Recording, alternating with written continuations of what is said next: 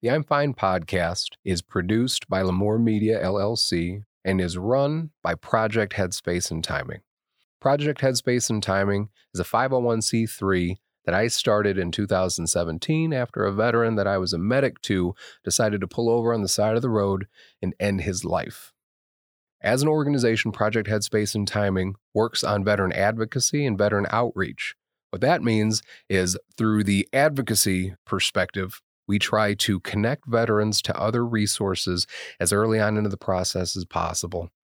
What that entails is early contact with veterans, forming a safety net with their family members, friends, and fellow service members, educating them on the resources, and when that veteran is ready to get help, we are there to make sure that they get the help that they need.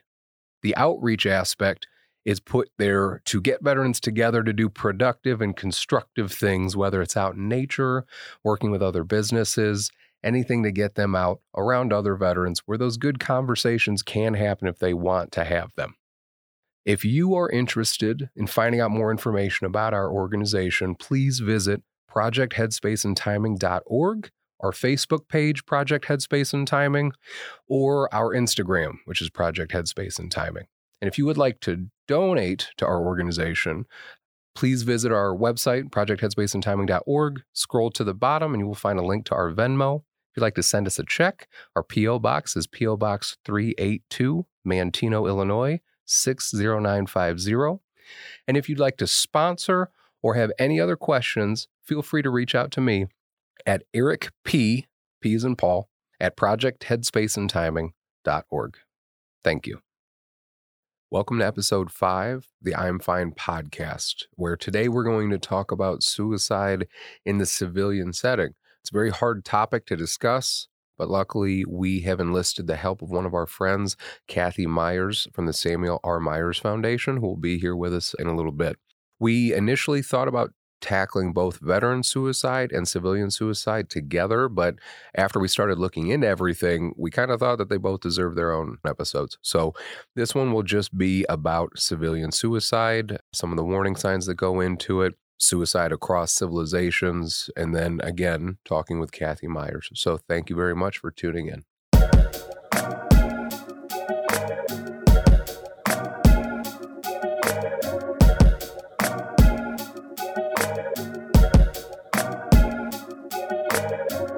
Welcome to the I'm Fine podcast with your freaked out, insecure, neurotic, and emotional hosts, Eric Peterson and Brad Stozick. Episode 5 of I'm Fine. How are you doing today, buddy? Episode 5. I'm feeling great. Yeah? Yeah. I like that we're on episode 5 now. It feels like we're getting the ball rolling. And your schedule's been getting crazy because of school, and you started shadowing. I did. I started observing. Observing. Yeah. Yesterday at one of the local high schools. Yeah. Intimidating. I was going to say, do you walk in there like thinking that you have it handled because it's a high school and you're an adult, or do you immediately revert back into that high school state of mind? So I walked in there very confidently because I'm like, I'm an adult. I'm a Marine. Right. And then I saw the type of children that are walking in the halls. Then they hurt your feelings. Not even with their words, just by dude, I swear I passed the kid. He was like 6'8", 250. He looked like a walking vein. Well, like we were talking about when we walked in here, like kids now, especially when they get into college sports, like some of the how big they need to be and all that other kind of stuff. It's just and how fast and athletic they have to be at the same time is mind-boggling to me. Very much so. So initially, when we wanted to do this episode, as I briefly discussed in the intro, we're going to do it and we're going to tackle it in 2 parts. We're going to do a part about veteran suicide because that's something that really resonates a little bit more, I think, with both of you and I. Yeah? Yep. We have more experience with, quite a bit more. And then we wanted to also bring in the civilian aspect to it, the civilian suicides. And both of us are friends with Kathi Myers from the Samuel R. Myers Foundation. So obviously that came to mind to have her on. And then as we started looking into things, we realized that like there's just so much shit out there when it comes to suicide, both in the veteran community and in the civilian community. Yep. And so like to do both together, I don't know, dude, that would have taken hours. It would have been a Joe Rogan podcast. That would have for sure been like a 3 to 4 hour conversation, Easily. Which maybe one day, not today. No. So we decided to kind of break it down and just talk about the civilian suicide realm, and then have Kathi Myers on here in a little bit to kind of help us delve into it a little bit more. So suicide, according to the National Institute of Mental Health, is when people harm themselves with the goal of ending their life and then they die as a result. A suicide attempt is when people harm themselves with the goal of ending their life, but they do not die. So I looked in to see when like the first documented suicide was. Did you look into that? No, that didn't even cross my mind. I was just curious because I'm like, okay, the history of suicide, like we know it's a big deal now. Absolutely. I think I would venture to guess every single person knows somebody that killed themselves. Okay, so the history of suicide, right? Yeah. Would you consider like in some cultures, like Japanese culture, for example, like the Seppuku. suicide bombers are like, you know what I mean? Yeah. Is that suicide or is it for a different reason though? So, and we can get into this a little bit more on the veteran side because I think it ties into that. But what I did find, and I think I'm pronouncing this right, seppuku, that is the Japanese situation or whatever you want to call it, where they actually take the sword and end it. Yeah. And like do that. Yep. The kamikaze pilots in World War II, and then in the Islamic world, technically suicide is against Islamic law, but when you call it religious martyrdom or whatever terminology, then it's like okay, but still by definition, it's they're called suicide bombers. So I definitely think that's part of it too. Because my other question with that too, before I get into what I found historically, was just the way suicide has been regarded, is looked at, has changed a lot through history. Like right now, it's different because it seems like we're hearing about it more and more and more, and we're focusing more on mental health, and that's a good thing. And there's this, in my opinion, this like deep, dark despair type of depression that surrounds suicide, that encapsulates suicide and everybody around it. When someone kills themselves, everybody around that person is affected, and it's looked at like that. But at some points in history, it was kind of like, whatever. It wasn't a big deal. Yeah. And it was just kind of like, it was accepted. It may not necessarily have been a goal for anybody, but it wasn't looked at in the way that we look at it, even though in a lot of religious texts and things like that, suicide's typically frowned upon. So what I found was one of the earliest texts documenting suicide was around 440 BCE. It was a play by Sophocles where a legendary warrior, Ajax, became enraged after not being given a set of armor crafted by the gods, which was actually given to Odysseus. And this reportedly drove him mad. And then after coming to his senses, he was filled with so much grief, which we talked about last episode, what's up, that he actually committed suicide with the sword given to him by the Prince of Troy. So suicide has been happening for like ever, and we're hearing a lot about it now. But I think it's also important to put things into context. And so like I looked up when the earliest documented suicide was, and I found that. And then I looked up suicide rates by country, because I was kind of curious about that too. And I was a little surprised because, again, you come at it, I forget what the term is, but it's like how if you buy a blue Honda Civic, when you go out, you'll just see blue Honda Civics. Is it because I've been affected by suicide, you've been affected by suicide, that we see so much of it now? I just assume that, America's the worst. We're the worst in suicide. We have to be, because I hear about it all the time. Yeah. So actually, according to worldpopulationreview.com, we're not the worst. We're not even in the top 10. Really? So not even in the top 10. The first 3 countries were countries, 2 of them I don't know if I can ever pronounce because I actually haven't heard of them. Lesotho, Guyana, I have heard of, Eswatini. Those rates, Lesotho's the worst, 72.4 per 100,000. So per 100,000 people, 72.4 commit suicide.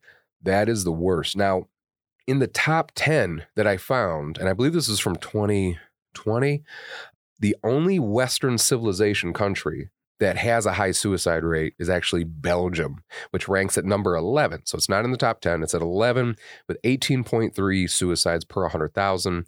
And it's also worth noting that Belgium has some of the world's most liberal laws on doctor-assisted suicide or euthanasia, which is likely to kind of factor into those statistics. Yep. It's crazy that it's such a problem in other countries too, because you have different cultures. Yep. So it's like, we're not dealing with the same shit, are we? There's no way. From like a humanistic standpoint, probably like a loss in that standpoint, yes. But like from day-to-day life, I don't think we're anywhere near the same. As far as what? I don't even know from experience. I just think it's a totally different experience over there. Oh, yeah. You know what I mean? Underdeveloped. And so, like, do you think that's a factor? I do think it's a factor. One of the things that I found, too, when I was reading into some things is that the suicide rate in a lot of areas is among the elderly. And the reason why it's among the elderly is because they don't want to be a burden. Okay. Like that. So they go that route. And then there's, countries where euthanasia is legal or legal-ish, where people can make the decision to end their life and then go see a doctor. Where do you stand on that? On euthanasia? Yeah. My opinion on that, as with anything else, will always default towards usually your individual right as a person. Right. And in my opinion, as a person, you don't get to choose when you get here, but you should get to choose when you leave. That's just my opinion. Like, you should get to have a say in when you want to leave. Now, that being said, I do believe you should be of a good mental state. I don't think you should be in an altered mental state. I don't think you can be obviously drunk or anything like that when you make that kind of decision. Right. But if you say, dude, I've done everything I want to do in this life. My health is declining. This is declining, whatever. I don't want to do this. I don't want to continue down this route. Then I say, okay, yeah, all right. Because that's how I feel. When I get to that point and my body stops working and I'm just a prisoner in my own body, and then I have to go through all this other kind of stuff. And I don't want to deal with that, dude. That's me. Why? Where do you stand on it? The same. It's inevitable, right? But I would rather make that decision than suffer if I don't have to. Right. You should be able to make that decision about yourself. Because it's not only you that's suffering, it's also your family. I just went through it. You're currently going through it. Ugh, holy shit. Sorry, but you know what I mean? Like, that affects everyone. It's exhausting. And like we were talking about on the way here, and there's the grief that comes with that, in that you're guilting yourself for feeling exhausted. And that's one of the things that I hate the most about how the human brain works, is like, you'll feel something and you can't help but feel that way. And then you feel guilty for feeling that way. And it's not like you meant to fucking make yourself feel that way. And now you're adding anxiety on top of anxiety on top of anxiety. Vicious cycle. But no, so top 10 countries, check them out if you're interested. But the lowest suicide rates as far as countries are concerned. So in those top 10, the lowest was Antigua and Barbuda, which I think Antigua. Those are islands. I know those are islands somewhere where it's really warm and beautiful and nice. I've noticed that about several of these places. Several of these places where the suicide rates are super low, fucking beautiful out. Barbados, Venezuela, depending on where you're at by the beach, I'm sure it's nice. Honduras, same thing. And then the Philippines. I was like, oh, shit, nice. We're a very happy people for the most part, which is true. We're just small, kind of mousy, and we're just really happy to be here. You know? So I was like, okay. Other countries that were super low in suicide rates, Afghanistan, Iraq, and Syria. Afghanistan, 4.1 suicides per 100,000, Iraq 3.6, and Syria 2.0, which I was just like, okay, there's a lot of variables here. One variable is always accurate reporting. I don't know. Yeah, for sure. But there's also something to be said there in the book Tribe by Sebastian Junger, which I've talked about on this podcast before. He goes through and talks about war-torn places and the people that lived there and how it affected them mentally. And they talked about how even when they were in these war-torn environments, it created like a sense of community more than anything else, because you were so reliant on one another that suicide rates tended to decline. I believe that this was also in Tribe, but I also believe that, categorically speaking, like, when countries go to war, casualties fucking skyrocket, right? But suicides, I believe, typically get a lot less in insanely stressful environments because I think your body kind of shifts thinking into what's important. And when you become more focused on survival specifically, I think you don't have time to think about that other kind of stuff. But I don't know. And I think I only took a brief 1 semester Islamic studies class. Yeah. But like you said earlier, that does go against their religion pretty hard.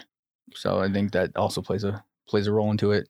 Yeah, it absolutely does. And that is actually one of the protective factors for suicide. So I know we talked about, or you told me before we got here that there was that you saw some of the different warning signs. And one of the things that I looked into were what are some things that help somebody to not commit suicide? So those are called protective factors. So some of those things, in addition to what Brad just said, cultural and religious beliefs that encourage connecting and help seeking, discourage suicidal behavior, or create a strong sense of purpose or self-esteem. That's one of the biggest protective factors. We also have limited access to lethal means. So if you don't have anything to kill yourself with, it's going to be pretty hard. That's why when you're in boot camp, if you threaten to kill yourself, they take away your shoelaces and your belt. They take away everything. Other protective factors, problem solving and coping skills, obviously being that mental health is so tied to suicide in so many different ways between depression and bipolar disorder, schizophrenia, any of these other things that are out there. Suicide can always is an outlier. That's kind of always an option. So if you have the ability to cope with whatever it is you're dealing with, obviously that's going to protect you against some of these suicidal ideations and things like that. So you said religion is a protector. Yep. Do you think there are people in this world who are like, I need to be with whatever God I believe in, and that's the only way I'll find happiness, so they choose to go that route? Yes. I mean, that's religious martyrdom, right? Yeah, I guess so. When somebody believes that in doing so, it'll make them closer to their God. That's always terrified me because that's the type of thing that you can't argue with. And I don't say the word talk sense into. I don't use those words because guess what? I don't fucking know. I don't know what happens when we're done here. I just assume it's kind of like Men in Black, where you just kind of zoom out and we're a marble in a bag with a bunch of other fucking marbles in like a locker somewhere. You know what I mean? Yep. Like, I just kind of assume it's like that. So when the kamikaze pilots, Islamic fundamentalists or whatever that are going out there and killing themselves in the name of their God, that's terrifying, man. And I still think it's a part of suicide, but it's not something you can talk to them about, I don't think. And I've met some people that were very much devout to their religious beliefs, which, like I said, and like we were talking about in the car before we got here, religiously speaking, I'm agnostic, theoretical fence sitter, whatever you believe in, good, as long as it's good for you. But when you get into these places where it's starting to turn more violent, I always wonder at what point can you stop yourself and kind of say like, okay, how is this productive? Right. The other protective factor that I found was access to mental health care, which is why I think suicide rates are so high in a lot of those other countries, because there are countries where they don't have access to mental health care.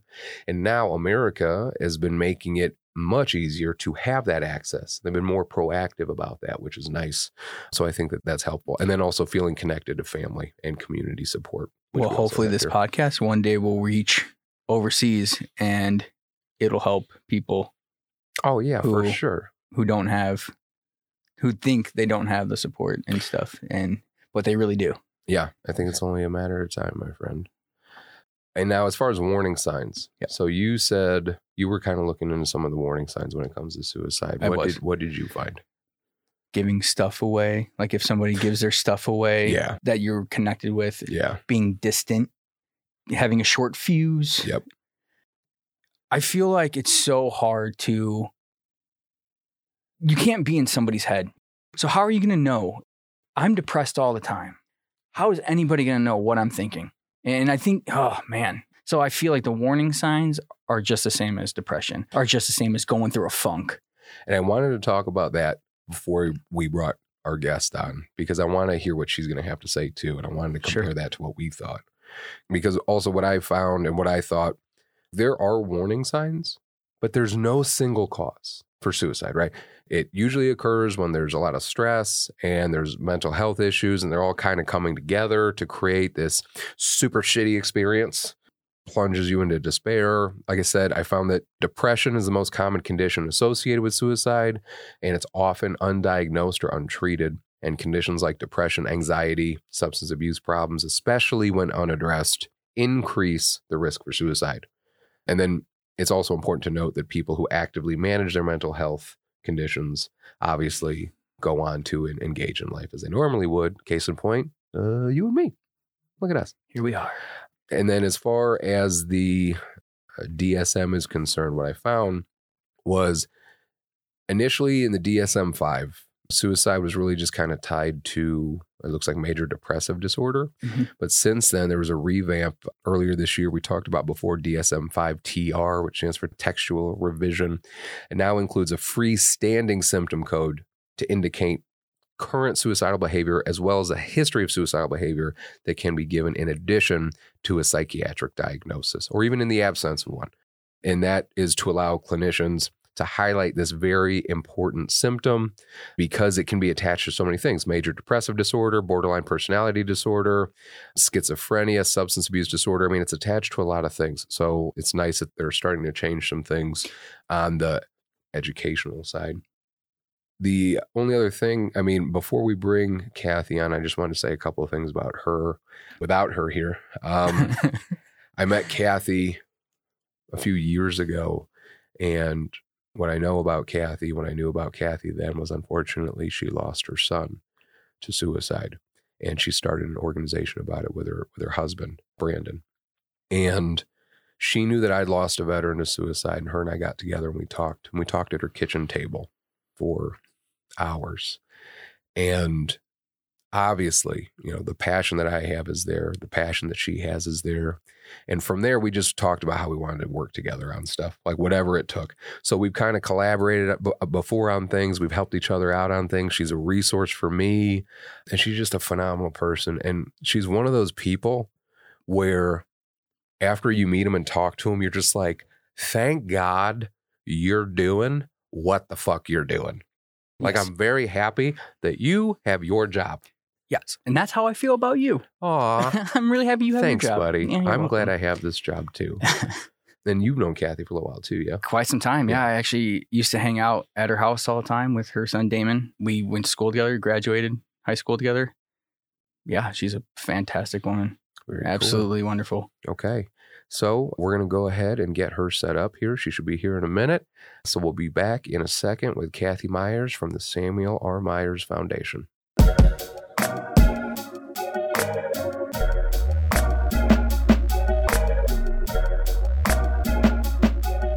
Okay, we are back with our guest today, Kathi Myers of the Samuel R. Myers Foundation. Kathi, thank you so much for being here again.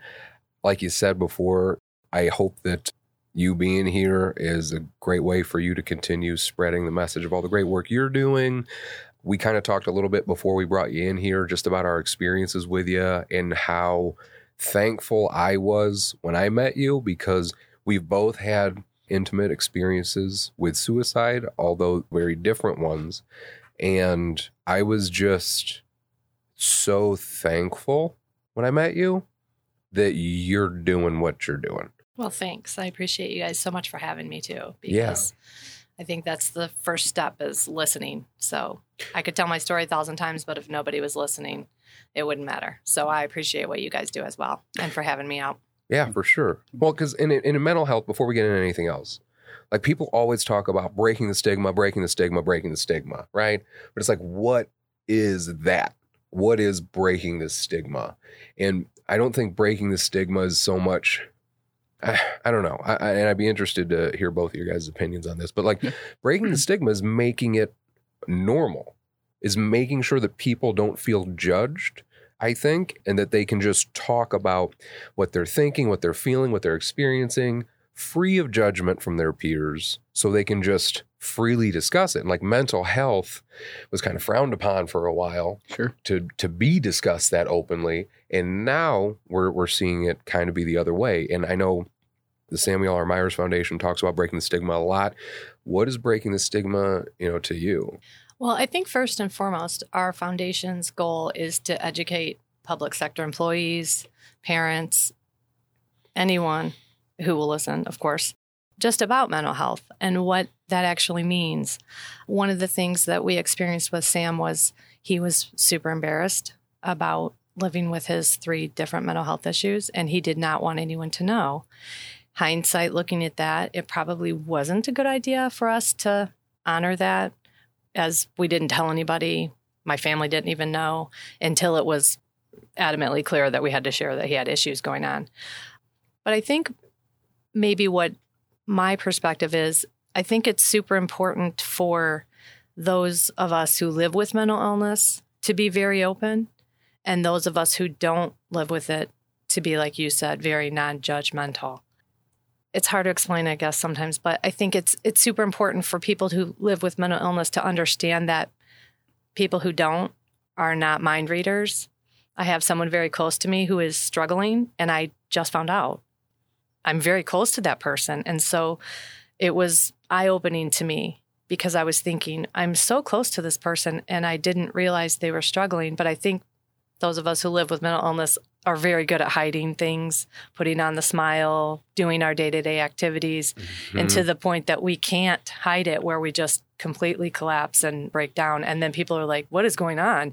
Right. That was a common theme at Sam's wake, was I had no idea. I had no idea. And he was very, very good at hiding it.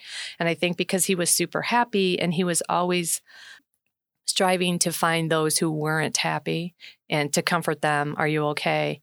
We had recently a friend of his share a story with us that was super sweet. She said that she had been admitted to one of the hospitals for a mental health issue. And when she came back to school, everybody was just like looking at her and walking away, or just, side-eyeing her.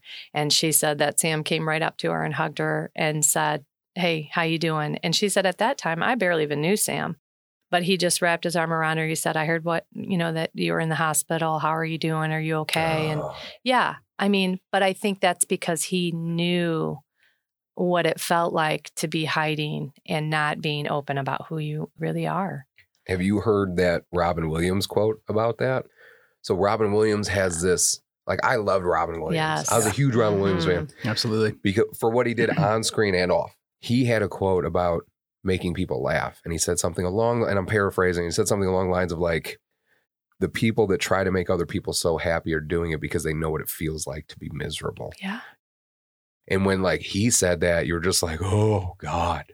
Yeah. That kind of hit me deep, because that's exactly how I feel a lot of the time. And so we talked about breaking the stigma, but if you wouldn't mind, Kathi, could you give a little history up to the creation of the Samuel R. Myers Foundation? Sure. When Sam was about in 8th grade, as we were talking before, my husband was in Afghanistan. And I started noticing just small, odd behaviors with Sam. He would tap his elbow and then tap his other elbow, or spin around before he jumped on the stairs, or just weird little tics like that. And when I asked him about it, he said, I don't know what you're talking about. I'm not doing that. And so I said, okay. So then when my husband came home for one of his 3-week times at home, my husband said, yeah, I noticed that. So we took him to the doctor. She said, I think it sounds like he has a little bit of OCD. So let's take it to the next level, see a professional psychiatrist. So we did. And she said, yes, he has severe OCD. And I know our nation, everyone in society uses that term very flippantly. Right. Yeah. It isn't about, I need to have my desk neat, or I can't leave until my toothbrush is put away or my bed is made. It literally controlled his every thought and every movement every day, all day, 24/7, 365. His number was 4, so he had to do everything in 4s. Just to give you an idea of his day, he would wake up and he would blink his eyes 4 times, squeeze his hands 4 times, tap his feet on the floor 4 times, take 8 steps to the bathroom, spin around 4 times, brush his teeth in 4s, in increments of 4. He would flush the toilet 4 times, and then come down the steps, only touching 8 steps when we had 13 or something like that, or maybe 11. He would spin around 4 times before he got in his car, turn his car on and off 4 times, and then make sure his radio was on a volume of increment of 4. So literally it dictated every step of his life. Dictated every step of his life. Which is an issue, I think, that when people, glorify a mental health issue, which we talked about in our episode with Melanie. Yep. It's about people just saying, oh, I have OCD, like you said, because I like my desk to be neat. And then I would have to imagine as somebody that's dealt with someone that's really been dealing with the throes of true obsessive compulsive disorder, you're just like, that's got to be a little offensive. You think this is something fun or cute or something, but you don't understand the weight Right. that somebody is under that's dealing with this. Yes. He also had severe anxiety caused by all of that. He had intrusive thoughts with his OCD, which is another layer of it. And his intrusive thought was, if I don't do all these things in fours, if I don't rectify anything that isn't in fours, my dad will pass away. And his dad is in law enforcement. Right. So, I mean, and then he would say, I know logically there's no connection between those two, but my mind says I can't not do that. That's scary. Yes. And so we thought how we really found out about most of it was we thought he had some digestive issues too on top of all of this, but it was all anxiety driven because he went through all the testing of you've got, it's just so sad because I think back to those times and it's like they thought he had, ironically, Brad, Chiari malformation. Yes. Yeah, they thought he had that. Really? Yes. Was there any what type of symptoms that made him think that they had that? Well, he would wake up in the morning and he would be super sick to his stomach. Like when he would sit up, he would get super sick to his stomach and they thought maybe there was some kind of imbalance off there. And so we had an MRI and they said, oh, it's very mild if he has it. But that was kind of what started it because he was getting that nausea. But it was just the anxiety of knowing he had to do A, B, C, D, all these things in fours all day long. And it would just overwhelm him with anxiety, which would cause him to throw up. So then we were sending him to therapy and we're trying to find a medication to calm his OCD down. And these types of medicines are 6 months on and off if they're not working to be placed on a prescription and then figure out if it's working. And then if it's not working, it's about a 6-month time period. So we went through probably 6 different medication regimes, nothing working. So that's like 2 years of him still suffering, counting, spinning, tapping, all of these things. So he played football, probably 16 seasons, indoor and outdoor. And his sophomore year, he said, I'm not going to be able to play anymore. And when we asked him why, he said, because football is in increments of 5 and I can't do it. So he would line up there on the line of scrimmage and his coach would have tell him, run 10 yards out and whatever and turn. And he just couldn't do it. He said, when I would be thinking 10 yards, 10 yards, 10 yards, it would cause like a disruption in his thinking. He said almost like a radio that goes staticky and he couldn't focus on catching the ball. So he'd mess up or he'd only go 8 yards or whatever. He's not thinking straight. It's throwing him off his game. Yeah. And like you said, he can't help that. And that's the scary part because he's sitting there telling himself, I know that this isn't how this works, but he can't help but feel that anyway. Correct. He quit football. And I remember his 8th grade year, his graduation party, we have a pool and it literally was standing room only in that pool. That's how many people were there. Just, he had so many friends and he had so much fun and he was just such a good guy. And then here we are his sophomore year, he quit football. And he literally would go to school and come home and he wouldn't have anybody calling. He wouldn't be talking to anybody, going anywhere. And some of it was, not intentional, but like his friends couldn't leave things alone. Like, why are you shuffling your feet? Why are you tapping? Why do you keep looking at the windows and the door? Why are you looking at the desk? Why, and he didn't want to explain because he didn't want to be treated different is what he told us. And so that adds into it. Now you're alone. Yeah, and the anxiety that they have to put onto it because you can't even talk to your friends anymore and they're doing that out of love. I'm assuming, you know what I mean? Like they're concerned. Right. They want to talk to you about it, but either you don't want to confront it or you're so exhausted because you deal with it every day that you don't also want to talk about it in addition to dealing with it all the time. It's interesting because, hindsight, we look at it and I feel like if he would have said to his friends, yeah, I'm dealing with this, I'm trying to figure it out. And I feel like they would have been helpful. Yeah. And I think that's where it comes in. Like you're got to be honest if you want to break the stigma. We all have to be honest about it. And that includes therapy too. Like if you're going to go to therapy and you're not going to be honest, you might as well not go because nobody can help you if you're not honest. I mean, mental health therapy, any type of therapy. A good friend of mine, he's a physical therapist, and he found issues with people that were coming in to see him because they didn't really want to try and want to be there. And then they get frustrated that they weren't getting better. And I drew parallels between that and myself going to therapy for mental health stuff and realized relatively quickly, and like in that episode where we talked to Melanie, who's a counselor, our friend and also a veteran, it's something that you have to work on all the time. It's not something you can go to a therapist once every other week, once a month. Right. But it's so hard because it's not something you want to deal with in the first place. So it's like you have these conflicting feelings inside. I think people don't want to get it because like the stigma. Absolutely. They don't want to get the help because if you get help, then, there's something wrong with you. You're crazy. I had to go to, I went to counseling in 8th grade and I didn't want to tell anybody about it. So Yeah, because people are going to treat you different. That was the main thing Sam always said. I just don't want to be treated differently.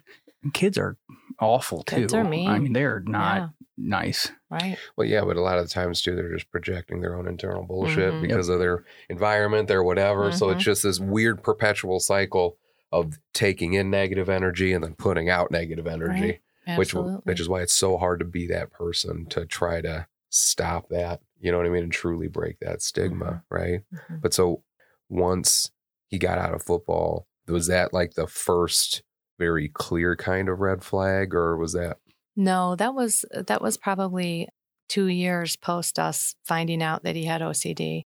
But that was when we realized this is bigger than just we're going to get some help and move forward.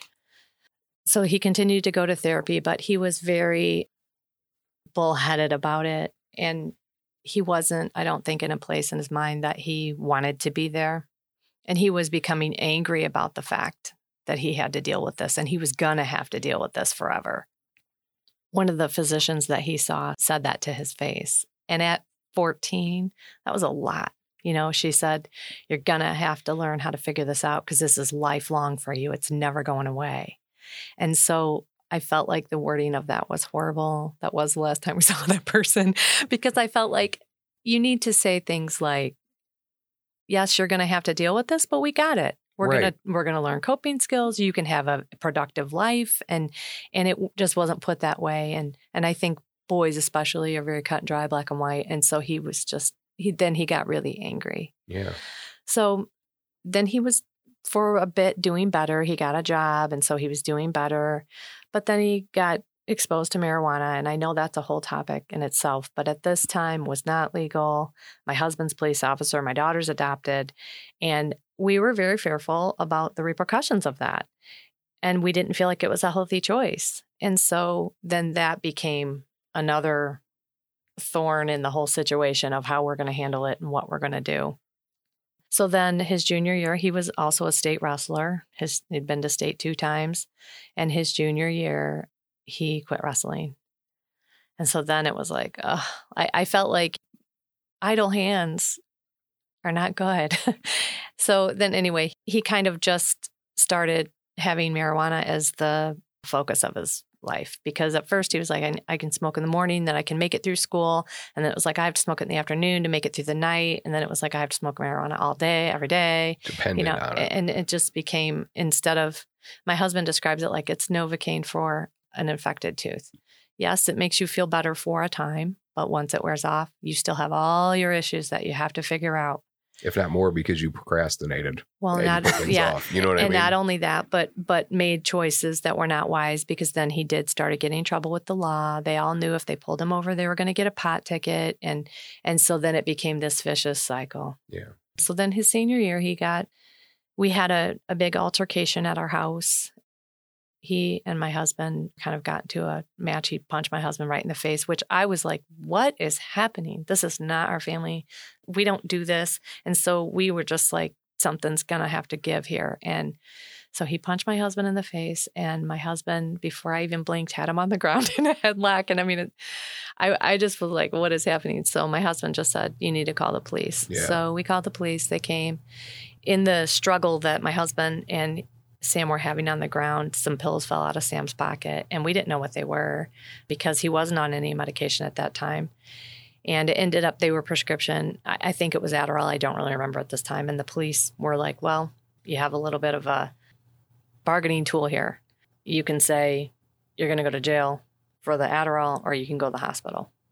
And so he said, well, let us talk to him. The police officer said that. So he went down and talked to him, and Sam agreed to go to the hospital. And so Sam went, and then he stayed 10 days at the hospital, and they diagnosed him as bipolar as well as OCD and severe anxiety. So, and we knew at that time, we knew there was something more than OCD because he just was out of character sometimes. I mean, he'd be perfectly fine, and the next day he'd be really, really mad. And it was tough because we didn't know, is he doing more than pot, or is this some more mental health issues? So after that, we had to have a meeting with the school. He's a senior now, and it's in February, I think. Had to have a meeting with the school for him to be able to go back to school. And I remember at that meeting looking at all these teachers' faces and light bulbs just going off. This is why he acted that way, and this is why he acted that way. And that was when I said to myself, we made the wrong choice not speaking up, because I felt like he had created this persona of himself. I mean, he was a really great kid. Right. But all these choices and decisions he had made at school and acting out and getting in trouble with the police and all this, now they had a reason why this kid that they knew all through grade school and high school all of a sudden was not acting the way he used to. So that was when my husband and I said, we really should have been open about it at that time. I also feel like hindsight obviously is 20/20. Mm-hmm. It's so easy after especially any sort of traumatic experience. I feel like it's human nature to look back on it and be like, oh, I should have just done A, B, C, and D. And it's like, yeah, okay. I feel like it's natural, at least for me. I always look for, and I feel like a lot of people look for like those definitive lines in the sand where it's like, okay, when this happens, then that means this. If I see my child do this, then I know I need to do this. But that's not how it works. Mm-hmm. We just live in this giant expanse of gray where we're trying to collect all the information we can and make the best decision based on that information. And then after the fact, obviously, we get more information, at which time we say, oh, then I should have done this, which is so unfair to do to yourself. Yes. To just create that additional guilt. Everyone does it, though. I agree. I mean, I did it when I had my medical issues and I went to a hospital and everyone's like, well, you should have gone to a different hospital. Yeah. Oh, yeah. Well, thanks. Well, yeah, Good talk. Appreciate it. I got that. Thank you. Yeah. Well, yeah. But anyway, sorry. So I can't imagine just navigating through that, because I just feel like you're just looking for something to grab a hold of. You're trying to find those definitive lines in the sand, but at the time they don't really exist, because how are you supposed to see that when you're not only dealing with everything that you're dealing with, but also all of the things that you haven't mentioned that are a part of this story, like your everyday life, everything else that you're dealing with at the same time, careers, personal stuff, whatever. It's like, it's so hard to pick up on those things in the moment. But so like you were saying, so that was a senior year, right? So the high school was very gracious. And they said, you turn in your core work, Sam, and we'll be all good. If you need to do half days, you can do that. If you need to do full days, if you need to come in the afternoon instead of the morning.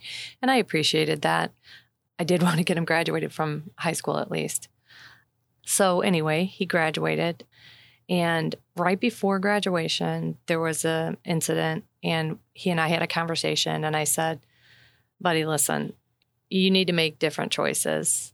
And if you don't start making different choices once you graduate, you're going to have to find somewhere else to live. Because he was bringing drugs to our house. Like I said, my husband's police officer. I mean, that could have completely destroyed my husband's career. My daughter's adopted.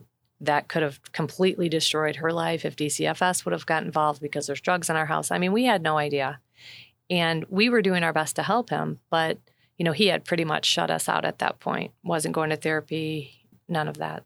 So that afternoon when I got home, he had moved out. And I was super upset, but I wasn't washing my hands of it. I just knew he's 18 years old. He moved out. I mean, like, what can I do about it? And So then he kind of bounced around from friend to friend for a couple weeks, and then he landed at my parents' house. We had a discussion. I said, I know it's hard to hear, but you probably want to lock up your medications and things like that, because it's not our Sam that we know. I don't really know what's going on in his head. So he ended up that summer just really partying and hanging out with his friends and that kind of stuff. He was still working, but him and his friends were going around one night and they were opening car doors that were unlocked and taking change. Well, that's a felony. I didn't know if anybody knew that, but it's a felony. So one of his friends ended up taking a dirt bike from someone's house and putting it behind the bushes at my parents'. And the police officer came, found it, and then, of course, it was at my parents' house, and that's where my son lived. So he was arrested, and he spent a couple days in jail. My husband said, Sam, I'll get you a lawyer this one time.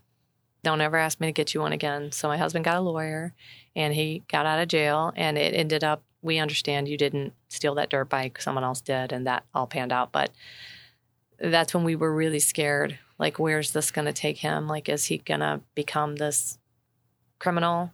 Is he going to be homeless? Is he going to be, I had no idea. Is he going to be one of the guys you see on the streets of Chicago, has mental health issues and is living underneath Wacker Drive? I mean, I was really scared. So he ended up coming back home, trying really hard. I mean, you could see he was trying. You could see that he was grateful, that he could see, I have parents who care about me. They love me. They want best for me. I could see him working towards that. But his mental health had spiraled so far down that I think it was hard for him to see a light above him. So from court, from all that happening, he had a $1,000 fine and a year's court supervision. And he said, I just don't know if I can do a whole year without getting in trouble. We were saying, you're here. We don't care if you're here 24/7. If you get a job, you go to work and you come home, and that's it. You're here with us for a year till that's over. And we'll pay the $1,000. You can pay us back. It's okay. Everything's going to be fine. So we had that. And then he had a car that he had bought on his own. Well, the car broke down and it wasn't fixable. And so he didn't come to us and say, hey, I need a new car. Can you help me? He just went and took all the money he had and bought a new car. But it wasn't new. It was used. And within 2 weeks, that car was shot and not fixable. So he was delivering pizzas for a restaurant in Mantino, and that was his job. So he got fired. So within like 2 weeks, he had a $1,000 fine, a year's court supervision, no money, and he lost his job and no car. And I know that to somebody who isn't living with mental health issues, that might not be a big deal, but for him, it was like what pushed him over the edge. So Saturday, December 10th, he spent the day with me. And the week before that, leading up to that Saturday, had been a great week. He was funny. He was laughing. He was eating dinner with us. It was just such a good week.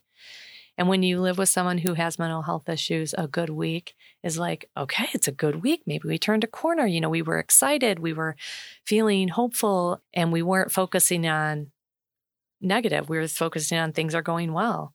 So that Saturday, I took him to get his last check. We were talking about goals. Short-term, medium-term, long-term goals. He was positive. We laughed. We talked about funny stuff that had happened that I didn't know about, kind of stories you don't normally tell your mom. And so then about 4:00, he said he was going to go hang out with some friends. And I said, okay, make good choices. It's what I always said to my boys. And he left. And he chose to end his life that day.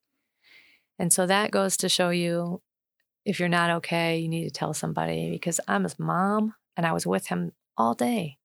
And I didn't see 1 ounce of anything that told me that that is where he was going and what he was going to do. And I don't know if it's true. I don't. But I kind of feel like things were going well. And maybe he had resolved himself to the fact that he was going to do this. And so he knew it was almost over. And that's why he was in a good mood. Or if he was doing so well that he just wanted to go out on a high. I'm not sure. Right. I'll never know that. So about 5:30, the police came to our house and said, hey, we're looking for Sam. And we said, why? And he said, well, because we just caught him on a home video, someone's Ring camera or whatever. And he held someone up by gunpoint for some pot. And we said, what? And they said, yeah. And I said, okay, well, this is completely out of character. Like, and my husband's like, are you sure it was a gun? I think it was an airsoft gun or something. And he's like, no, it was a gun. And we have it on video and we know it's Sam. We didn't think at all it was my husband's gun because from day one, my husband would come straight home from work, go straight to the gun locker, put his gun away before he did anything, before he hugged us, before he kissed us, before he went to the bathroom, anything. And that was his routine for 25 years. So the police said, if you get a hold of him, you need to call us. We just really want to get the gun off the street. And we were just like, what is happening? Like, this is not Sam. I mean, this is the same kid who goes up to the girl and hugs her and says, are you okay? That was Sam. So my husband ran downstairs to see the gun locker. I ran upstairs just to go to his room to see, I don't know if I could figure out where he was at or where he was doing or whatever. And laying on his desk was a stack of letters. There were 7 of them. So I opened the first one and it said Mom, and I just closed it because I thought, I can't do this. This isn't happening. Mm-mm. So I came downstairs, and as I came downstairs, my husband was coming upstairs and he said, it's my gun. And I said, what?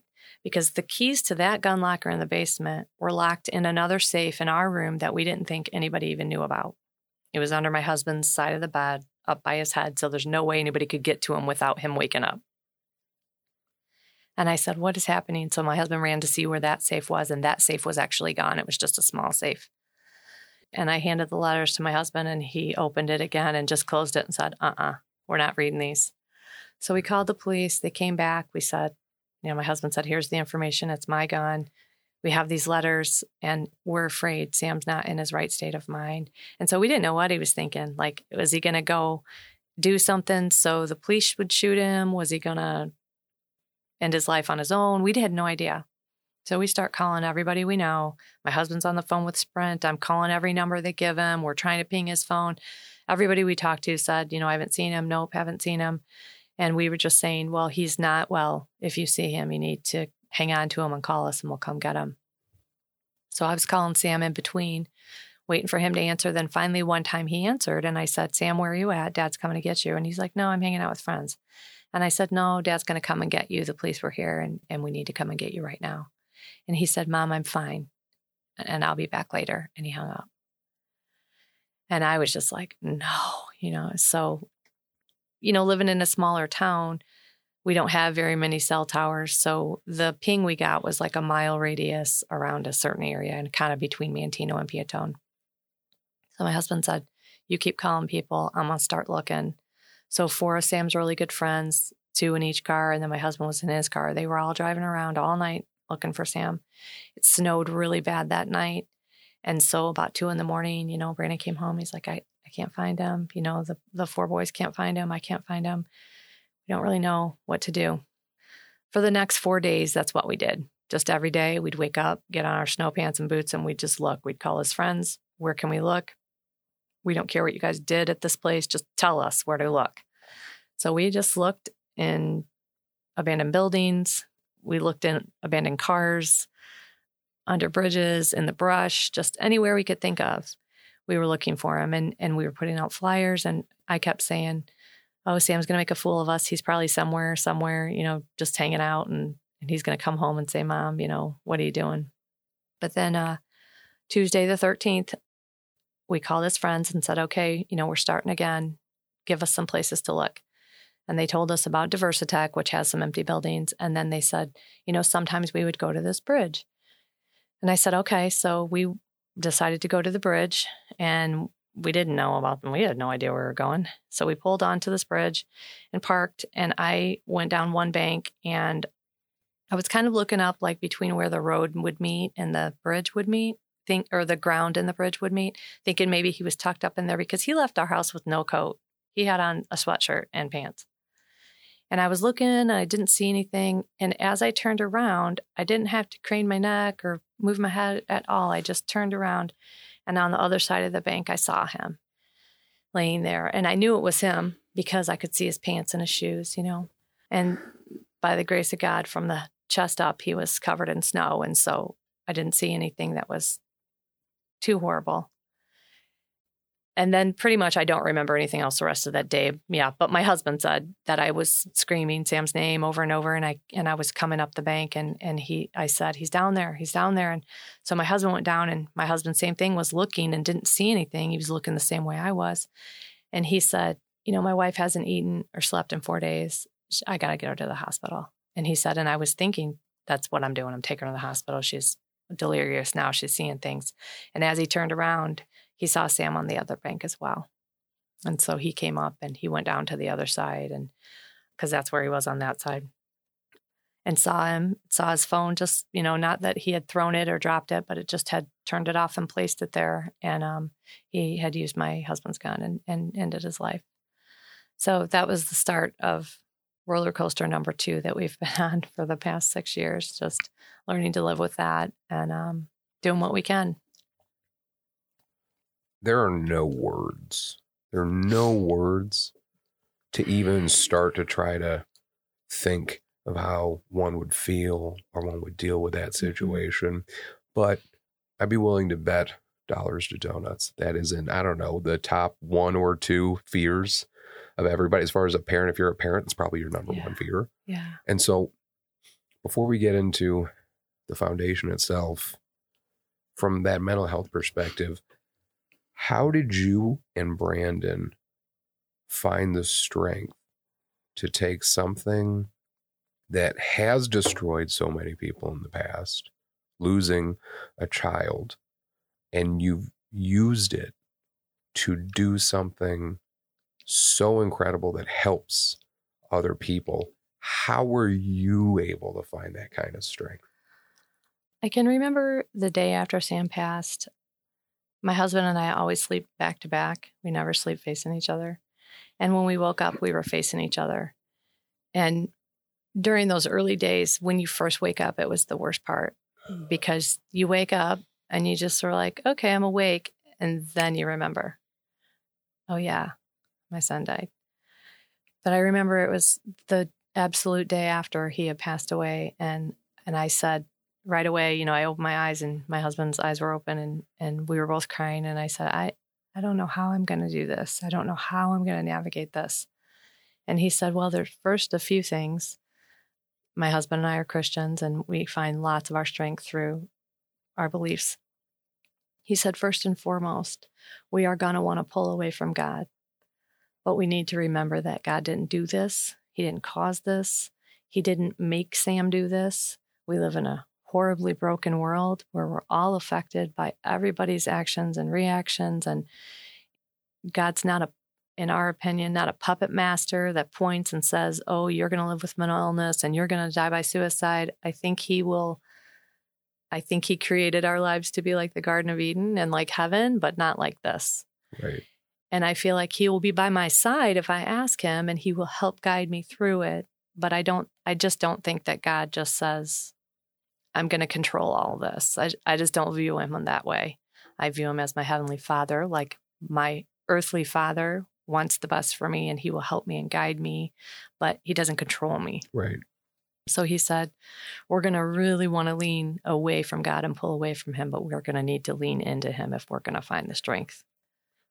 I think that just makes so much sense hearing you say it, just because, and as I said, so myself, I've always been agnostic by nature. I'm just a theoretical fence sitter. Although when I hit my lowest point, I realized that I needed some sort of fundamental framework upon which to build the rest of my character on. Mm-hmm. And so for me, that was the philosophy of Stoicism. So I really fell into that because I think that everybody, whatever you believe, as long as you believe it with your heart and you can go to it in your darkest moments, and that is a beautiful thing that you should be very happy about. But to have the foresight to say, we have to pull back initially, because I would imagine so many other people in the same position would want to either distance themselves completely or completely go towards it. But I would imagine that the anger that you can't even define, that you would have and you would want to lash out with, you would want to take that out somewhere. And so it seems like that by distancing yourself just enough for now is allowing yourself to say, like, listen, I'm going to be angry, I'm going to be frustrated, I'm going to want to blame this, that, or the other, but I got to distance myself for a little bit until I can deal with it again. Is that kind of fair to say? Yeah. Okay. Yeah. It's interesting because I can remember Easter of the following year. I was at church and we're singing all these praise songs, and I would just sit with my head down, because I did want to be close to God, but I was, like you said, so angry. And because I feel, of course, God has the power to do that, but I just don't think he does. I just don't. But I was sitting there with my head down, and I said on Easter morning, when we're celebrating Christ, right, after being on the cross, I said, you have no idea what I'm going through. I said that to God on Easter morning after his son's been on the cross. But anyway, and then it just hit me. Wait a second. Yes, he does know what I'm going through. And that was a turning point for me and my anger, because I was very angry. The other thing my husband said that morning was, we're going to have to show people a lot of grace, because suicide's a hard thing. People aren't going to know what to say. They're going to say things that they don't mean when they're just trying to come up with words to comfort you. Like you said, there are no words besides I'm sorry and I'm here for you. There's nothing you can say or do that's going to make me feel better. It's just incredible that your husband just knew all this stuff. There's no perfect way to handle it. There's no good way. You're just doing your best. You're treading water until you can find some land to stand on. Yeah. And I feel like in the grief process, and we talked about this in the last episode, but there's the 5 stages of grief. And I think that some people just think that, okay, you're going to start here, then you go here, here, here, and then you end on acceptance. And really, the analogy we used is just you take a bunch of cooked spaghetti noodles and you just throw them at the table. And you're like, that's what grief is, because you're bouncing between all these different feelings and you can't control it. And there's no, sometimes you'll know that you're getting into one. A lot of the times you don't. And you're just doing your best. And then on top of all these feelings that you're having that you can't help comes the second stage of guilt that you are now having on yourself for feeling those things, which is adding additional anxiety. And you're just mounding this stuff on top of each other. And the one thing that I've found on my side is just having somebody that can be the strong person is so crucial, but it's also so crucial that person isn't the only person that's a strong person. And I don't think it's ever the case. It's usually bouncing around. Like, I'm having a moment, I need my wife to be strong. And then my wife's having a moment, needs me to be strong, because that's so difficult. But it's just so, I don't even know what the right word would be. It's just, I think it was so beneficial that he knew these things as you were going through them to at least cushion some of this blow. Right. Yeah. We're really lucky too, in a sense. My parents lost their first daughter when she was 2.5. And so my parents were very proactive in saying, it's going to be rough. You guys are going to want to blame somebody, and it's usually going to be your spouse, and you're going to need to let each other be mad and let each other be sad, and you're going to have to navigate through it as long as you know that you're holding each other's hand and you're going to make it to the other side. So I think it's 80% of marriages don't make it in the loss of a child. Yeah, that's gigantic. Yeah. I could be wrong, but I'm pretty sure it's way more than 50%. But what you just said too is just also, I think the most important thing in any sort of grief situation is just being as upfront and honest with other people as possible. It's like we talked about before, my mom's going through hospice right now, and a lot of people have talked to me about losing their mother, and they've said, it's going to be the worst. It's going to be the worst experience. You're going to get through it, but it's more difficult than anything you could ever imagine. And for anybody to kind of tell you that, where at least you can sort of see what's coming, and your mind is already kind of starting to set it. Okay, well, I know it's this. Human beings are incredibly resilient as far as civilizations are concerned and history is concerned. So it doesn't take away, it doesn't make it any easier to deal with, but now you're not going to get as blindsided. Right. You know what I mean? Because something that blindsides you in a situation like that, when you're feeling that vulnerable, is enough to add to that 80%. Right. I feel like. So shortly after his funeral, and maybe a month after he passed away, I said to my husband, we have to do something. I have to do something with this ball of that's in my lap. I have to do something with it. And I don't know what that is, but I have to do something. And so we just started brainstorming, and he said, what about if we start a foundation and, we could come up with a dialogue about our experience and use Sam's story to help other people see maybe red flags and how to handle those red flags. And, just even I think with our careers, my husband's law enforcement, now is healthcare. Both of those things have just an emotional callus that kind of develops over time when you're like, oh, here we go again. It's the same kid. It's the same patient. It's the same, you kind of get that callus to them where you just don't really care anymore. You're not sympathetic to that person anymore. And he said, maybe we can help people with that as well, in law enforcement and teaching and all of those things. And so we decided to come up with a foundation. So we created a dialogue where we just kind of tell Sam's story. And the goal of it is that we let people know it's okay if you're not okay. We try to educate people that mental health isn't something that somebody chooses and that they just, I'm just going to choose to have this and live my life this way. It's a health condition. Your brain's an organ. And if it's not working properly, it's not working properly. And then also, if you are living with mental illness, how it's your responsibility to understand it, make healthy choices, and do what you can to learn how to live with those issues. And then we've done other things, like we got a bill passed. It's called Sam's Bill.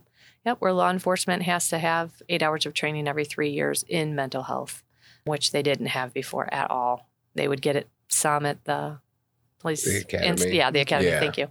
And that was it. And then you got your whole career. And things have changed, I believe, since 25 years ago when my husband started in law enforcement. And then we've held a couple youth mental health first aid trainings, which I think are super helpful. I think it was 2018, maybe 2019, we did all the teachers from 8th grade to kindergarten in the Bradley school districts. And so if you can get that training, and that was eye-opening to me because it made me realize, like you said, going back to the guilt of it, so many things I didn't know. I just so many signs, like Sam would say, I'm so tired, I'm exhausted from the repetitiveness of my life. But I didn't know that was a sign that he was going to end his life. I would say knowledge is power. And it's always a cliche saying until you find yourself in situations like this where you're like, oh, I understand. And to try to share that message with other people, especially people that may never have dealt with anybody with any sort of mental health issues or anything like that, it can be such an obstacle to overcome. But you guys have managed to not only affect change legislatively, but also within the community, at all the schools and everything like that. Mm-hmm. So in doing that, which is just incredible, when it comes to sharing the story, like I said, there's 0 words. And you and your husband have managed to take that pain and do something constructive with it. But in telling the story, does that affect you negatively, having to go over it so often? Or how does that affect things? Or is it because it's part of something constructive, it's helpful for you? I definitely think because it's something constructive, it has a healing element to it. It's just kind of a weird thing. I'm not trying to make this a church sermon, but one of the verses that really helped me says that God will come alongside you and help you through your hard times, so you will come alongside the next and help them. That really has helped me to always know, you know what, I have a platform. Someone has come and asked me to speak about Sam's story, and there's someone who's going to be there who needs to hear it. And so I'll do it. And some days I have no problem getting up and do it. We just spoke at the roundtable, the mental health roundtable with Rhonda Showers, and I cried. And that was the first time I've cried at one of our events in a long time. I think it was because one of the girls in the audience knew Sam and told a story that I'd never heard before. So it got me choked up. Yeah. But there is definitely a healing element to it. If I can help somebody to be able to skip 4 steps that I didn't get to skip when I was trying to help Sam, I want to. Because I don't want anybody to suffer. I don't want anybody to go through all the stuff we went through for 5 years. And then now, like I said, a new roller coaster that we've been on for 6 years. And I think, too, grief comes in waves. And for anybody out there who needs to hear it, I promise you they come farther apart as time goes on. You don't ever get over it, but you can kind of see it coming. Oh, yeah, here comes an anniversary. Here comes a birthday. Here comes Christmas. You can kind of prepare. I know I'm going to need to take a couple days to get through this week or whatever. Like the first week of December, Sam's birthday is December 1st. And so usually my husband and I go away for that weekend just because it's hard because you have, like you were talking about this earlier, there's so many elements to it. So my husband and I have Sam's death, but then we have our children who are still alive who are dealing with Sam's death. And then we have our parents who are dealing with Sam's death. And then we have our family, and then we have the friends, and then we have a community. And then we have, the ripple just goes on and on. I read an article once that talked about suicide. One suicide affects 10,000 people. And at first I was like, no way. But then when you think about it, there's me and my husband, and there's everybody that I know. Because everybody I know, my friends, my coworkers, parents, they all have been at least touched by my experience of my son's death. And then you got my husband, the same. And then you have my parents, and then you have our kids. And then, it just goes on and on and on. Anybody my son comes in contact with somehow will hear that his brother died by suicide, and they'll be affected or touched or at least thought, oh, wow, So it probably is 10,000 people. I think, yeah. And as you say that, absolutely, especially in a position like yours where you've done so much with it that so many people now can learn from what you've been through. And that is something that I don't know how that kind of information would get shared in any more of a constructive manner than by somebody that unfortunately had to deal with it. One of the things that, and I quote this, and I reference this book often just because it's one of my favorite books, but Viktor Frankl's Man's Search for Meaning. So Dr. Viktor Frankl, he was a Holocaust survivor, and he lost his wife. He lost his parents, I believe, both of them, and I think a brother or something, in the camps between Auschwitz and Dachau. And he saw the worst things any human being probably ever seen, arguably some of the worst things. And when he got out, he kind of looked back at all that, and he kept journals of everything. And he talked about how in order to survive, it was a mindset. And in order to deal with the suffering, he had to apply a meaning to the suffering. And if there was no meaning applied to that suffering, then it would turn into despair. And that's when these people, he would talk about how he knew if somebody was going to die in the camp later that day by the way that they looked in the morning. Wow. They would be able to call it. And so he was able to take everything that he'd been through and put meaning to it. And it's a different type of strength when you can take those types of things and apply meaning to it to help so many other people. Yeah. There's a gentleman, Jerry Flowers is his name, and he does sermons online. But one of them, he said, don't waste your pain. And that's where I'm at now. I could just crawl into bed and never come out. But what a waste. Because like you just said, it would be nothing but despair then. But if I can help somebody with this, I will. And it sucks. Yeah. I'm sorry, it does. I would rather not. Yep, but nobody's having fun dealing with all this bullshit. Right. You know what I mean? But I definitely will. You know, and I think all of us need to look at that in all of our situations, like what you're doing with Project Headspace and Timing. I love it. I just love it. Brad, I love what you're doing. You're doing this podcast like you. You could be like, screw this world. I'm done with this. I lost my sight. And, but you don't. You continue on. And it just amazes me because I think about, especially your kids, like how they're going to be able to take this and be like, look at my dad. Wow. Like he lost his sight, but guess what? He still gets up every day and continues to take care of me, continues to be a strong person, gets on a podcast. I mean, it's amazing, amazing. Thank you. Because I know all three of us in this room never thought we would be where we're at right now. Oh, no. Nope. But look at us. We have to give ourselves credit for that because it honestly 100% is going to take all of us. It's not just the Sam Myers Foundation or your foundation or the professionals or the teachers or the youth mental health first aid or the police officers. It's everybody.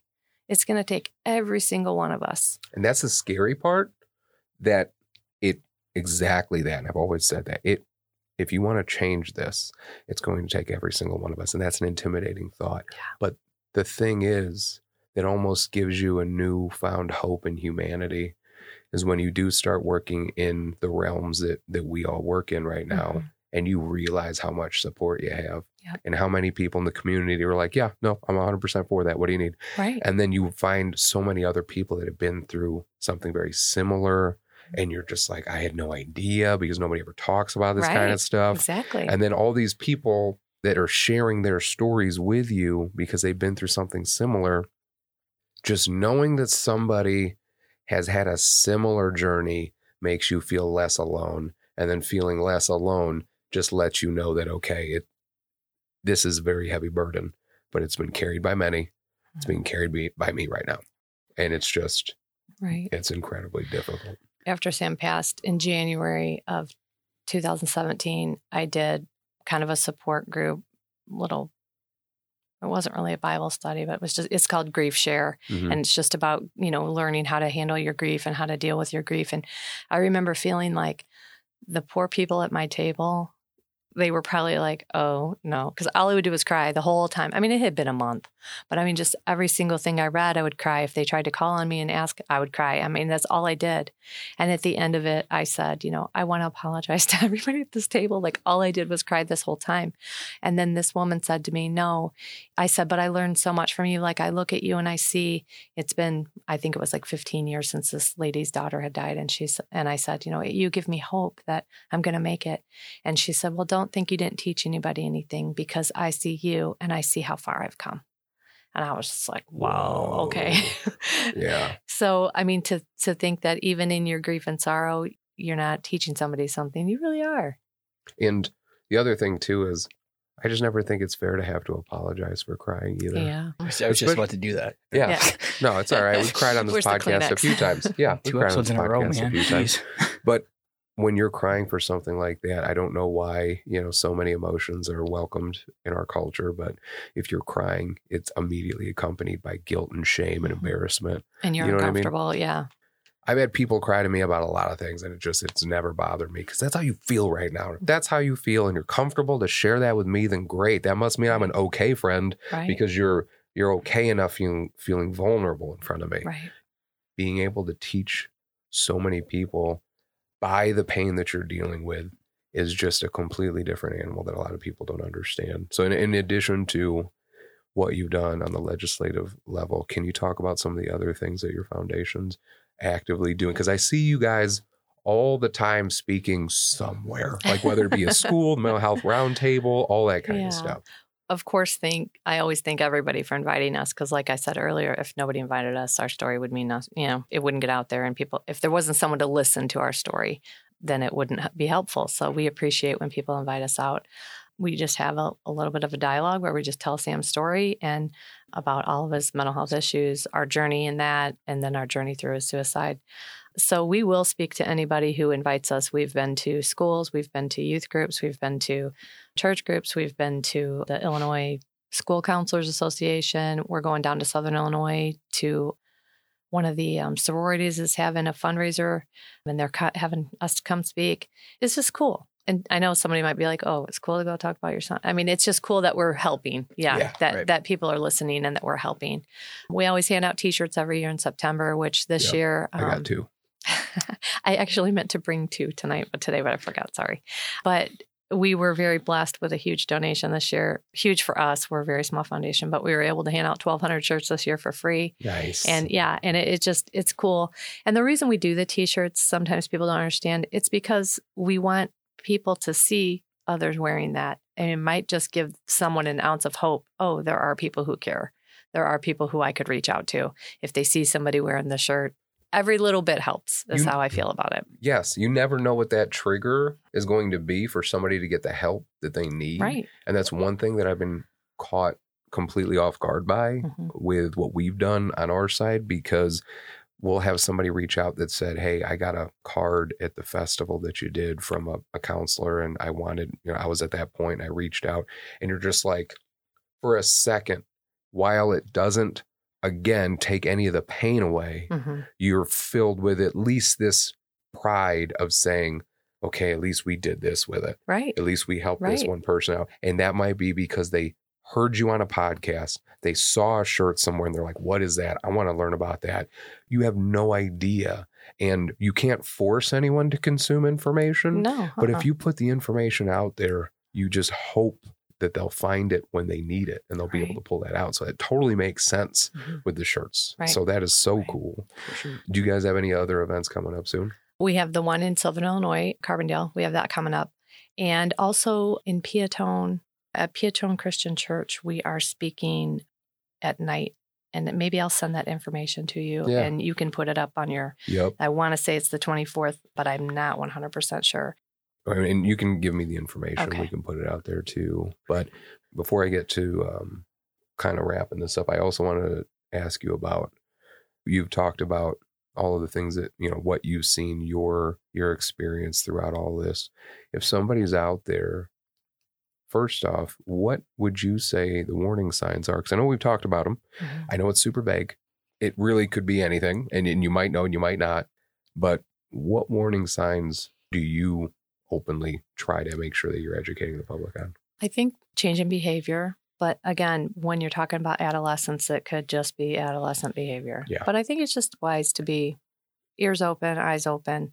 A new set of friends. That was one for Sam that we completely missed. I'm tired. I don't want to live this way. Giving things away, important things that are important to that person, and they are giving them to other people. I think it's important to remember too, like we were saying earlier that it's going to take us all. Anybody can say, you look like you're having a hard time. Anybody can say that. And if that person reaches out to you, you don't have to be scared like, well, what am I going to do? What am I going to say? I can't fix them. I don't know what to do. Anybody can say, well, let me have your hand and let's go find somebody that can help you. And I always talk about that being the bridge. We can all be the bridge from someone who needs help to someone who can give it. Any of us can do that. What's crazy is it takes that, just what you said, just somebody taking your hand and saying like, listen, maybe I understand what you're going through. Maybe I don't, but I love you. I'm here. Yep. And so we'll figure this out. I'll bring you somewhere. Yep. And like, again, coming back real quick to how it takes everybody, there was a time where I stopped by your house because we've done things together, our organizations and stuff. And I remember I came over to your house to pick something up or something. And we were just kind of, shooting the breeze for a little bit. And I was expressing some of my frustration because I've been working with one veteran to get him some help for so long. And immediately you were able to draw the parallels from what you do with your organization. You were like, no, I totally get it. Like we had to deal with an issue similar. And then from the organizational standpoint, it's so nice to work with other organizations because it's nice to hear like, okay, again, I'm not alone. Like other people are having the struggle. It's tough, but I'm glad that there's other people that understand what I'm dealing with. Yeah. And then the last thing I was going to ask you was, as far as if you think somebody in your life is having suicidal ideations, is thinking about it, or you notice any of those signs, what do you recommend? Because I have to imagine it's not like the old school intervention style, get everybody, surround them and start yelling things aggressively and saying, what's wrong with you? What's wrong with you? Like, what do you recommend somebody do if they're worried about somebody else? Well, first of all, I'm not a professional. I'm only someone who has this experience. If somebody said to me, I'm thinking of ending my life, first and foremost, I would not leave that person alone. Even if they say, I'm fine. I just wouldn't. Somehow, some way, I would somehow stay with them or get somebody to stay with them that I felt could handle the situation. I would encourage them to get help. There's, of course, the suicide hotline number. There's 741-741. There's now 988. Those are all places you could call to get help. But first, like I said, I wouldn't leave the person, and I would just maybe call to get some help while I stayed with them and talked to them. But then again, we can't force anybody to get help. So I think that is important to acknowledge too. Even as hard as we try, there will still be suicides. So we have to keep that in mind that we can do what we can do, but that's all we can. We control what we can control. That's right. Yeah, absolutely. Yep. Well, and Brad, did you have any other questions about anything? Don't make me cry, Brad. I'll try not to. He was going to make you cry because he told me about a time that he heard you yell at your son once. And he said, that's the only time I've ever heard her yell ever. I'm sorry. And that was before we even started. And I said, that's the only time she's only yelled at her kid one time that I've heard. And it wasn't even like yelling. It wasn't even yelling. You were getting ready. It was in your old house on Elm Street. And we were getting ready to have an open house. Yes. And you spilled pop all over the carpet. Not I me. remember it. Not me. Okay, Damon. Thank Story you. changed. Thank you. You can be honest, and if it was Brad, you can say it was Brad. I don't know who it was. I'm sorry, Brad. Oh, it And was definitely Dan. It was I remember definitely I said, just get in the car. I'm taking you guys home. Get in the car. Yep. You should. I remember it was Damon because you yelled. But yes, but that's the only time that. Let's just say this. I've known Brad for a really long time. Really so long maybe time. that was 20 years ago. Mm-hmm. So. It's probably more 20 than years that. ago. But it made an impression. I'm sorry, Brad. No, a good Negative one. impression. Okay. No, good one. My mom still yells at me. That's My mom threw scissors at me when I was a little kid. She denies it to this day. She moved a couch in front of it's still in the wall, the dent. I'm like, it's still there. She's like, nope, never happened. I'm like, okay, then I guess, you know what I mean? Like she just refuses. So, and when my wife and I got married, the only advice that that my mother gave my wife, she wrote down on a card at their bridal shower was, hit him. It's all that my mom wrote. And she wasn't wrong. I mean, I'm not saying that she was ever wrong. But yeah, so like yelling at your kid once, I'm like, that's awesome. You know, that's not bad at all. Well, I'll admit it's been more than once. But I'm surprised you remember that. So. That's awesome. no, I remember it because I did try not to be a yeller. But I was very upset that day. I do remember Understandably so. Yeah. Now I've moved and now I get it. Yeah. I Hey, understand. we sold that kids. house. And we sold that house, so it worked out. Now, and if anybody out there wants to get a hold of you, wants to talk to you, is curious about having you and Brandon come speak, anything like that, Yeah. what are the best ways to get a hold of you? Well, of course, our Facebook page, Sam Myers Foundation. We also have a phone number, 815-671-2058. You can text us or call us. You can also email us, and our email address is on the foundation page. Very cool. Okay. Well, Brad, do you have any other questions? I don't have any. Kathy, did you have anything else that you wanted No, to I share? just wanted to say thank you so much. For sure. Thank Yeah. you. Thank Please. you for. Always make sure that you're keeping us updated with anything that you guys have coming out so we can make sure that we're always sharing it. You know, usually we end every podcast with we call it ending on a high note, just sharing a story that's incredibly positive and uplifting, but I didn't think we needed to do one for this one because the whole podcast has essentially been that. I can't thank you enough for, again, having the strength to go through what you've gone through and to be able to, 1, talk about it openly, 2, turn it into an organization, 3, have that organization teach other people about what it means to go through it, 4, affect change on legislative levels so people are just, they have to learn about mental health so we can stop these things from happening and truly break the stigma. Agree. So thank you. That's for a high being note. here. All those are high notes. Absolutely agree. Sounds great. Okay. All right, Kathy. Well, thank you again. Thank you, anyone who is out there listening to us. A special message, as always, to my mom, because I know she's still listening to this podcast. I love you and keep being strong. And we will see you guys on the next episode.